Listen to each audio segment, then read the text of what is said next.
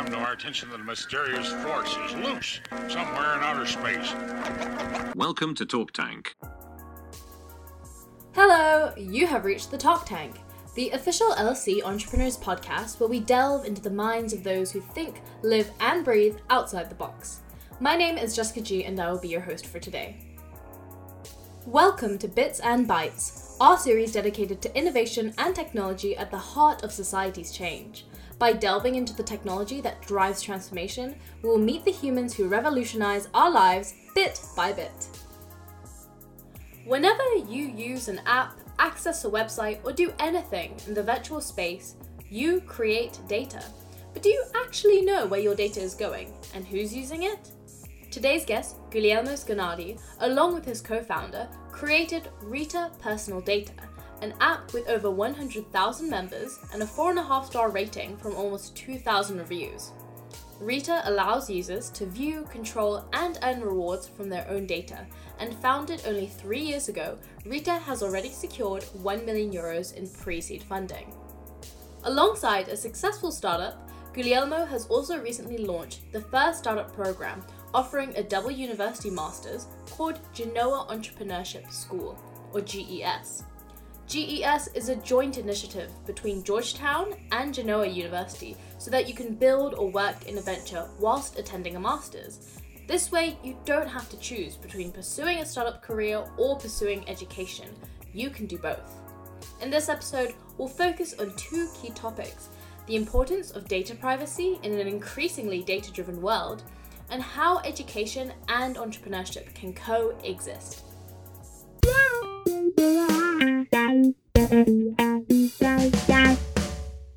Hi, Guglielmo, and thank you so much for coming on. Hi, Jessica. A pleasure to be here. So at this point, I've already introduced you a bit to our guest, but why don't you go ahead and introduce yourself maybe a bit more? Is there anything I've left out? So who would you say you are? Who is Guglielmo Schenardi? Yeah, thanks, Jessica. No, I think you covered almost everything about me. Maybe what I can tell is I come from Genoa, and I've been really passionate about technology and the internet. At the age of 12, I worked with Sony, Telecom, Nestlé, and because at the time there was no one on the internet, and I was really passionate. Okay, so that kind of makes sense. So you were really engaged to the internet when you were a younger kid, and I guess your startup, which is kind of like data-based, it makes sense, like technology and everything. But could you kind of explain to our listeners, so how did Rita come about, and why did you and your co-founder create Rita? Yeah, actually, we are both non-technical founders, but we really been passionate about technology. And it was 2018 when we got the first idea. We were studying together a digital law course, and we realized, okay, we can't really see the data. It was all displayed in a JSON file. Thanks to the GDPR, it was already a huge progress, but we couldn't really understand it. So we said, okay, we should really be able to see it. Everyone talks about it, but no one saw it. So let's make it really understandable to everyone. And that's why we started displaying the data. That was the first function of Rita, and then moved on then to controlling it and monetizing it later on. I see. And then could you explain for our listeners, so how does Rita actually work, and why do you think people should use it? The second question is, I think, the most important, because data has a lot of value, and it's part of us. And I think when you move around the data, as you said in the intro, around the internet, you create and generate data. And I think it's really important information, and we should control it, because as everything is important and it's personal. That's why I think you should take time, even a little, and it's really easy through Rita and many other applications, to just spend a few minutes a week to really understand it and manage it, because it can really impact your life, even if you don't realize it. And then how it works, basically you connect to your Google to your Google account, and we store a copy of your data, and then we display it to you, so you can really understand your data, which companies has it, and what they do with it. Then you can remove to the companies you don't like, and then share it with the one you love and get some rewards for it. Yeah, sounds really cool, and I've never heard anything like it, so that's awesome. And of course, Rita is a very trust-based startup, because obviously the users are entrusting their own data to you guys, and obviously you're helping them and the greater good. But for example, I bet there's like a lot of skeptics, who hear about this. For example, like my grandparents, I think if I explained this to them, they would be like a bit on the fence, like, should I trust Rita with my data? So could you kind of explain like what Rita does to protect your data or like keep it private and keep the consumer safe? We first anonymize the data and we don't pair it. And then we aggregate it before analyzing it. So it's no way we can actually find the connection between the two, or we make it extremely hard for ourselves. And then of course we have advisor from the privacy space, and we're working also for a more consumer oriented way to explain it, that it's immediate to our grandparents for sure. But indeed, I think it's also clear that for our business, if we break trust, we completely shut down the company. So it's not at all in our interest to do something like this, but actually to really help the users get in control and have safety. Yeah. Okay, that makes total sense, and that's a great answer.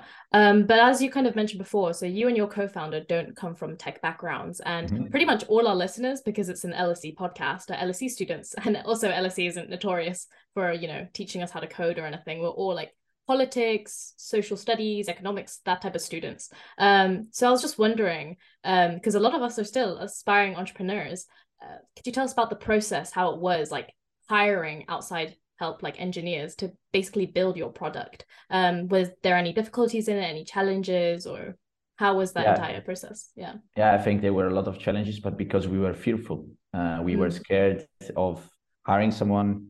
And then we just put an ad on LinkedIn and realized, okay, there is a lot of people willing to join this idea. They found it really good. And I also got the reference from a friend that is also in engineering. So in the end, we got a lot of talent from all over the world, like Kazakhstan, Brazil, Iran, Lithuania, India. We have an international team because they were really passionate about the mission. And that's, I think, what attracts the best engineers, when they really want to solve a challenge that they really care about. And if you can find those problems that make engineer passionate, business people passionate, that I think you're in a good place. Yeah, that's quite reassuring to hear, because as a student and our entire society, entrepreneur society, like 300, 400 students who all at some point want to work or create their own startup that have like no technical knowledge at all. It's nice to know that as long as you find the right people, as you mentioned, people who are passionate about the product, then you can make it work. And it's a scary idea because you kind of hand it off to someone to make your vision come to life. You need to you find really good a person where you start with and you really trust him or her, of course. But I think surrounding yourself by advisors is also a good idea, to be on the same spot. They can check a bit what they're doing, and if you need any help, I think they're always there. So I would highly recommend anyone to get a technical advisor, or at least someone who can understand both tech and business sides. Yeah, definitely. And getting, aside from getting like engineers and, your employees on board, you also must have gotten investors on board, because as I mentioned in the intro, you guys got €1 million in just pre-seed funding alone, which is really impressive. So how did you pitch Rita to pre-seed investors, or how did you get investors on board? And are there any tips you'd give anyone for fundraising? Yeah, of course. It's really a tough job. I think the first is not give up during fundraising. It's not easy. We coming from a business background, we studied well how the public market and the startup financing market works. So we were, of course, planning to raise at the peak of the market, and we bootstrapped a lot. So we reached 40,000 users with just our own money, and we hired really great talent from countries which they didn't have high salaries, and they're really passionate about the project. So we could keep marketing and costs low. And I think that's really important for a student, because what you have apart from university degree, it's your product, and maybe 1 or 2 internships. But if you bring a tangible product with some really important results, your company is valued way more than actually an idea or a pitch. So I would advise any student to try to bootstrap as much as possible and to reach the highest results they can before going to fundraise. And then I guess it's really presenting the problem and the need for it, and how you're going to address it in a really clear way. So I think also moving forward with your product a bit more on your own, it also gives you clarity on how to solve the problem. So investors will really want to see clarity and some results and the approach you want to take for the future, and that you have really understood your business well. And so I would say, don't focus on fundraising at first. First, focus on results and building. And then when you really can't do it anymore, at least, of course, at the beginning, then go fundraising. I think, our path is a bit rare. Not technical founders start a business. And also we bootstrap till then raising €1 million. But I would say I would recommend it to anyone to try to push them without getting investors, at least at first. And then advisors are a really important part. I have to tell you, Jessica, because we spend a lot of time getting great people on board, pitching our idea. And I think investors love when have a unicorn founder that is in your advisory team, or a potential customer, or someone really that has experience in the industry, or generally is reputable or coming from a great company. Definitely. I can 100% agree with that point about advisors. I mean, we're not even a startup, our society. We're like more an organization, I think you can say. And, we manage lots of events and we have different ventures within it. And this podcast falls into one of the ventures. But like my role, besides the podcast in the society, is VP, but I don't really do much aside from advising the president. And then same with the other vice president. And like at first, when I heard about the role, I thought that's kind of, that doesn't sound very practical. Like I'm just an advisor. Yeah, exactly. Not very productive. What's the point? But throughout the year, I mean, just getting a second opinion is so important. So definitely a good point on getting advisors. You shouldn't be afraid to ask for help. No, definitely not. And if you can pitch and present your idea really clearly, I think you can get a lot of good people helping you out. Just do some LinkedIn or email outreach. Yeah, for sure. And then kind of like on the topic of fundraising. So I know this isn't the exact similar or same type of scenario, but I saw that in 2014, there was like a really big flood in your hometown. And so you said on your LinkedIn that you were helping, like physically, of course, volunteering to clean up, but you were also raising money. And you don't I don't know, maybe fundraising is very vastly different from like a natural disaster versus, startups and pre-seed investment and stuff like that. But could you just kind of talk about that experience? Has it really affected you as an individual or entrepreneur? Yeah, I guess it was the start of a lot of things, that flood, because actually I had a blog at the time, and a blog know people at the blog, at least at my age. It was really at the early stage of the internet, when TV was still kind of fighting for control, saying, okay, internet is a bad place, it's really dangerous, don't go there. And I had the blog 10, 12. And then I was taking the bus back from high school, going home, and the bus got stuck, and the water was coming out. And so instead of going home, I started taking pictures with my phone, and I posted online, and that got really viral. All over Italy, they were taking my pictures of the flood. So that also helped me boost all the content I already had on my blog. And that's also what led, Sony and Nestlé Telecom called me up, because it was kind of a reference for my age group of what to do, and kind of the voice of the group. And so, early stage of a small influencer at that time in its really niche space. So I think that helped me a lot. And I think you learn a lot from disasters, and you know how to react. And, you go back, to the ground, and you reflect a bit on what is important and what is not, So I think, helping a lot to rebuild makes you think, and you really want to make sure that doesn't happen again, and you reflect a lot. I don't know if you heard 2-3 years ago, a bridge collapsed, and we rebuilt it in record times. Wow. Okay. Amazing story then. Yeah. It seems like you built a lot of skills just from that personal experience. And then because you mentioned before, you were kind of like an influencer, and then also digging in, MTV did a documentary on you and kind of like your daily life, which is it's honestly kind of random, but super, super cool. So I know before we move on to like talking about GES and all that, could you kind of explain to me, like, why did they shoot a documentary of your daily life? And, like, what was that? Yeah, because again, I think, a kid of 12 years old, with working with Sony, working with Nestlé, and, like the blog was really, really read around. Was marveling. People say, oh wow, this guy is really is really cool. And I was writing articles about promoting the Kindle instead of books, because the backpack was too heavy. At the time, the Kindle was really niche product and kind of innovative.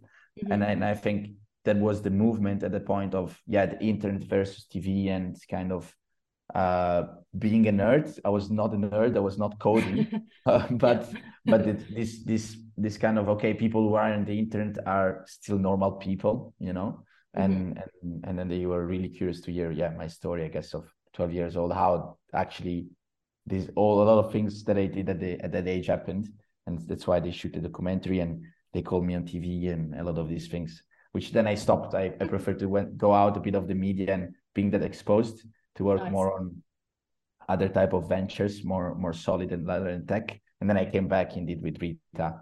But I really feel I really feel the problems and the causes, and I really try to solve them up. You know, that's why GS it's still was a problem of mine and a lot of students. I can imagine a lot of society feel the same. That's why I try to work really hard on it. Oh, definitely. Yeah, for sure. I mean, like, I think GS is so cool just from reading about it. And the fact that you can get 2 masters at the same time as well is very impressive. And Georgetown and Genoa, they're both amazing schools. And like, for example, that is, as you mentioned, like it is an issue at LSE. I know quite a few people who were once members of our society, so my age, and they've all disrupted their studies to take their startups further. Definitely. So maybe at least 5 or 6 people I personally know who I used to go to class with and stuff, they're taking a gap year, like in the middle of university degree, to keep building and scaling up their startup. So it feels weird because it's like they're putting a hold on their education and like so I definitely see the need for GES. But so it's kind of more like a recent project that you've launched this year. So can you kind of tell us like what made you start GES? How did it even happen? Were you approached by the schools, or did you approach the schools? What was the process of creating GES?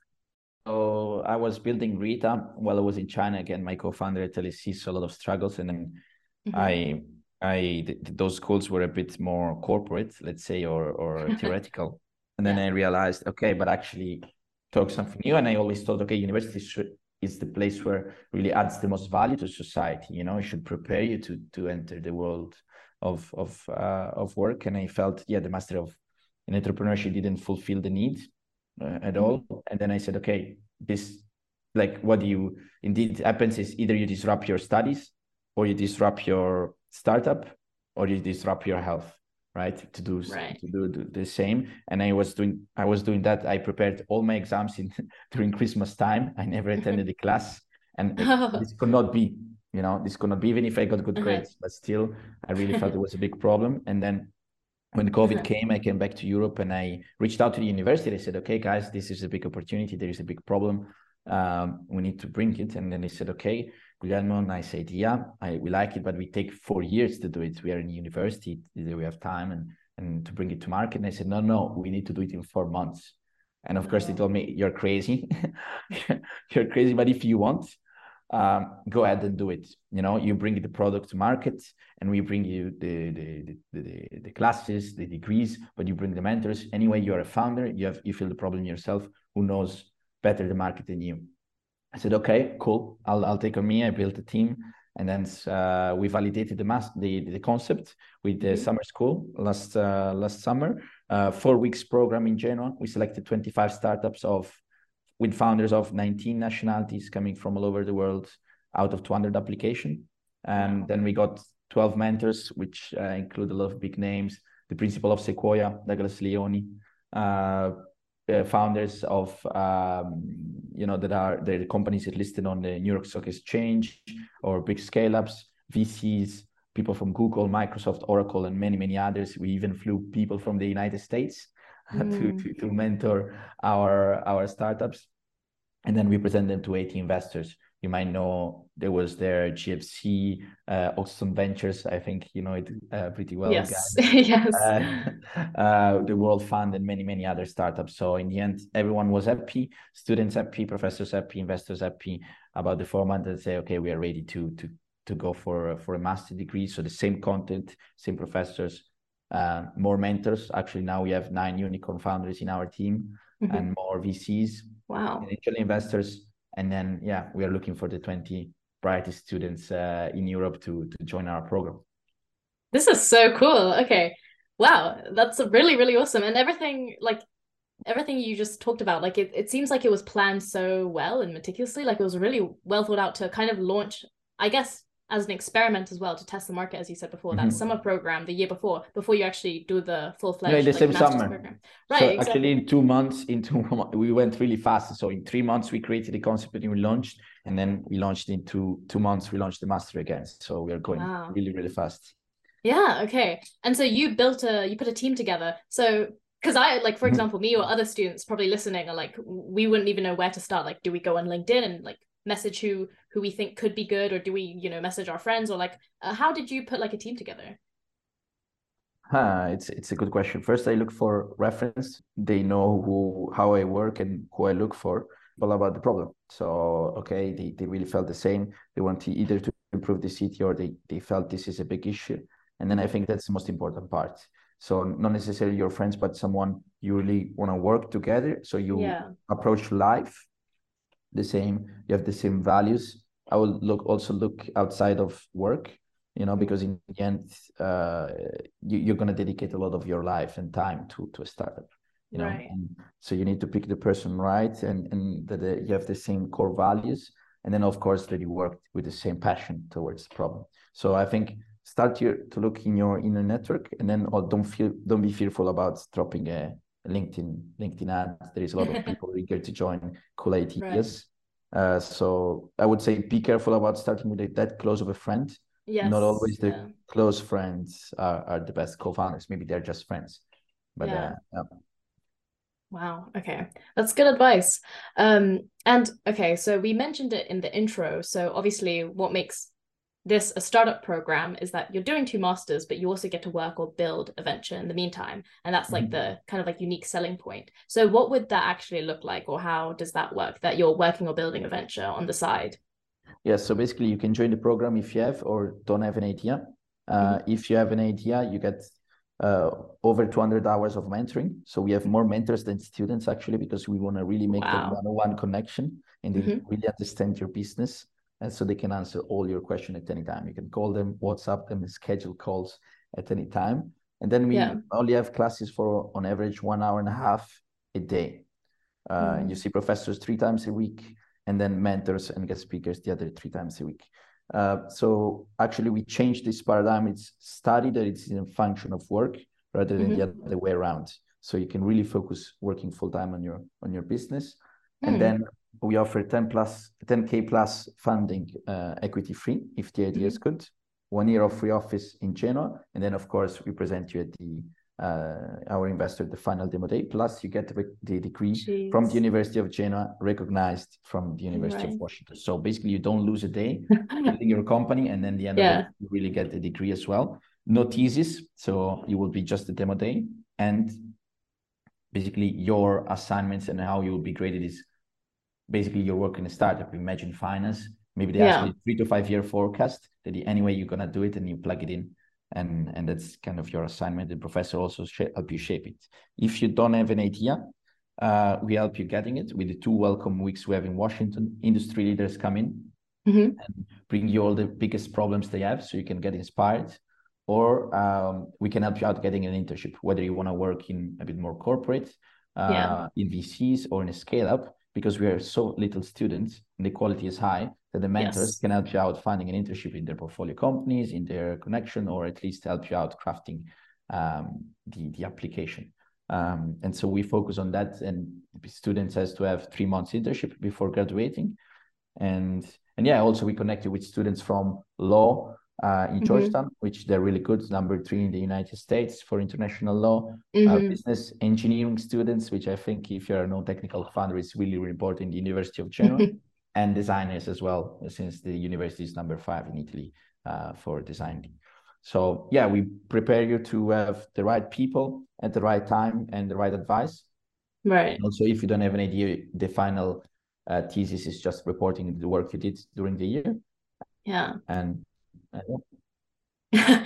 don't want to keep repeating myself, but like this is a really cool idea. I really, really wish we had this at LSE because we're super like entrepreneurial focused, and we have like LSE Generate, which I don't know if you know about LSE yeah, Generate. Yes, of and course. right. And then we also have like HSVC. So we have a venture capital fund for LSE students as well. And so they're always giving us these types of opportunities, but it's really hard to take it when you're studying full time as well. And so it's really amazing that this program exists. And I personally, for example, I'm going to be graduating the year after next year. And like, I didn't plan on doing a master's at all. I just totally didn't want to. But like listening to you talk about it, now I'm like very tempted to apply for GES after I graduate or after working for a little bit. The key point is that it's not a master in the end. You get a degree, but what you really see it's a new way of learning. It's more kind of an accelerator for help you to connect to the industry rather than a master. So indeed, the word we try to not use it too much because it's misleading a bit.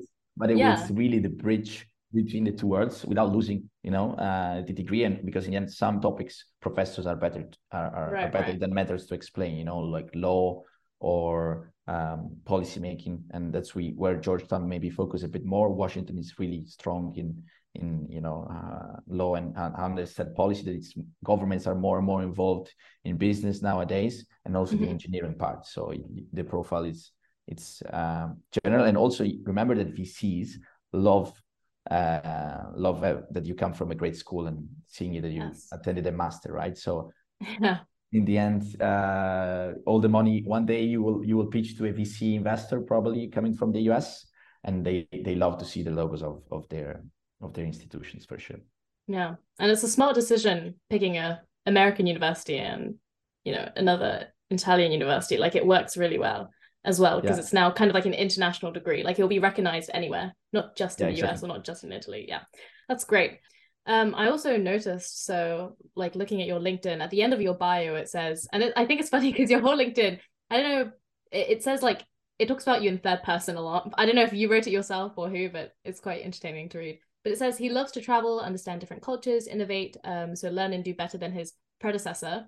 And I was thinking about it, and it's like, it kind of makes sense as well. I don't know if you did this intentionally, but with GES, like you're not only outdoing your predecessor by having a successful startup and having GDS, but you're also kind of like carving your future successor, like the people who come after you, the next generation of like entrepreneurs, or the next generation of like startups come from this program. So it's really, really cool. And I just think it's kind of full circle moment. But that's kind of all I wanted to ask about GES and Rita. And we are going to move on to our next section, which is called Real Talk. And it's just a very short section, but basically what we do is, so this podcast has been running for about 3 years. We're coming up upon like our maybe 66th episode at this point, but we span 4 different series, and our guests come from all sorts of industries. So not just startup or entrepreneurship. We have authors, we have fashion models, we have like people who make music, we have like climate activists, athletes. So it's just like all realms of life. It's just anyone with an interesting story, and we kind of think is like entrepreneurial spirited, even if they don't necessarily have like a startup or a company. And with this section called Real Talk, we just ask some general like life questions, stuff like advice and stuff like that. And it's very nice to listen across all the different episodes and have like some questions that are the same for everyone. So anyway, these are called our signature questions. The first one is, if you could change one thing about society, what would it be and why? I think it's not at all easy question. I think education is the base. So for sure, I always felt I probably like you guys that school was not fun. Probably from the second day I got in, and I think that way of learning probably is really, really old. I think it was elementary schools or even university, they were taught 200 years ago, probably 100, 200 years ago, or even more, and that doesn't fit anymore the high speed society we're in, so I think we can do way more interactive learning, way more accessible learning. I think tools like Coursera or any learning tool are really great, and I think that's why like GS exists. Is just we really want to make an impact, so being meaningful about the world and helping others being meaningful through an interactive journey and fun, because in the end you can learn still having fun and being an interactive place. And I think that will change a lot the world, because education is what how a society thinks and the approach on how you see things. And if you change that, probably we will see the world in really different perspectives. No, That's a really good point. I totally agree with it. So if I guess your one thing you would change about society is maybe our education system or just updating it to, modern context that we live in now. Yeah, I think that's a really good point. And then another signature question that we ask all our guests is, what's an unconventional truth you believe helped you achieve your success? So nothing like super generic, like, oh, follow your dreams, like not like, something else. An Maybe. unconventional truth that helped me out, right? Yes. An unconventional, I think to me, it's just, I really, it's probably I think that I have in my brain. I always remembered since a kid when people tell you that you can't do it. You know, that this thing is not gonna happen, it's not doable, you won't make it, or they, I don't know, they offend you. I always remember these things. And then I think keeping that in mind when you're down in energy helps you out getting back. You know, it's also part of the Gen Entrepreneurship School. You don't know how many people didn't believe in it. Probably I was the only one, or the American consulate who supported me from the start. But yeah, the two university, of course, but still there is a lot of people really, really skeptical. So I write down all these sentences, and makes me go through and progress when I'm a bit stuck. Yes. It remembers me to believe in what I'm doing. Yeah. I try to focus maybe on the negative parts to build good, rather than on the positive and be happy. I'm more kind of that reactive part, like kind of flood the bridge. This kind of things really help me out to bounce back and keep going. That's great. That's great. And then a lot of our listeners, they always ask, like, our guests, they request that we ask, like, oh, do they have any specific like book recommendations or maybe other podcast recommendations, or anything that, like, a resource that might have helped you. So do you have anything you would recommend to our listeners? So any books that have helped you, or any quotes or anything that in general that has helped you come along in your journey? Yeah, I think, of course, if I say why Combinator School, it's too basic, right? I think everyone in the audience knows it by heart. But I would say just reflect on the notes a bit more. Remember to take notes about what happens in your life and your learnings, and reread them a bit more. Not necessarily a book. Read a bit more, reflect a bit more. That would be my advice, rather than going specific. I think take your time to do your learnings, maybe one day a week or a specific time of your day, but don't lose track, because when you go building, sometimes you forget about learning. You're so focused and you forget about the rest, but it's actually sometimes good to get out a bit of the startup, maybe one day, and just reflect on how to improve and read about it. That's, I think, some key piece of advice I would give. And try to listen a lot of to people, and the right one, of course, not everyone, but understand why some people say things. Ask a lot of whys. That would be my advice. Yeah, very applicable as well, because especially here in London, everyone lives very, very fast-paced lives. So no one really takes a minute to like reflect on their day, the people they've interacted with, what they've learned in class, and it's all just like about getting to the ends. Okay, I need to do decent on my exam and whatever, finish this little side project or whatever. But no one actually, takes the time to think about it, or like, I don't know, now meditation is a bigger thing too, or journaling, or just like any type of thing where you can self-reflect. It's important. I would say I keep I keep a slot in my calendar to really reflect about how the way went and the team. So really focus on how we can help each other, or how we can help the team, how we can improve every single day. I think having in the calendar and getting a notification helps you out to focus that half an hour a day. Maybe going back home from school or from work. I think that helped me a lot throughout my journey. Yeah, I've never put it in my calendar, so I actually might start doing that. But awesome. So thank you so much. Thank you for your time and for talking to us about Rita and data privacy, and then also this whole new kind of like concept for a startup program that you can do in school whilst you're also, of course, like pursuing education, and just, overall talking about what it's like to be an entrepreneur, and like everything you do with you and your team.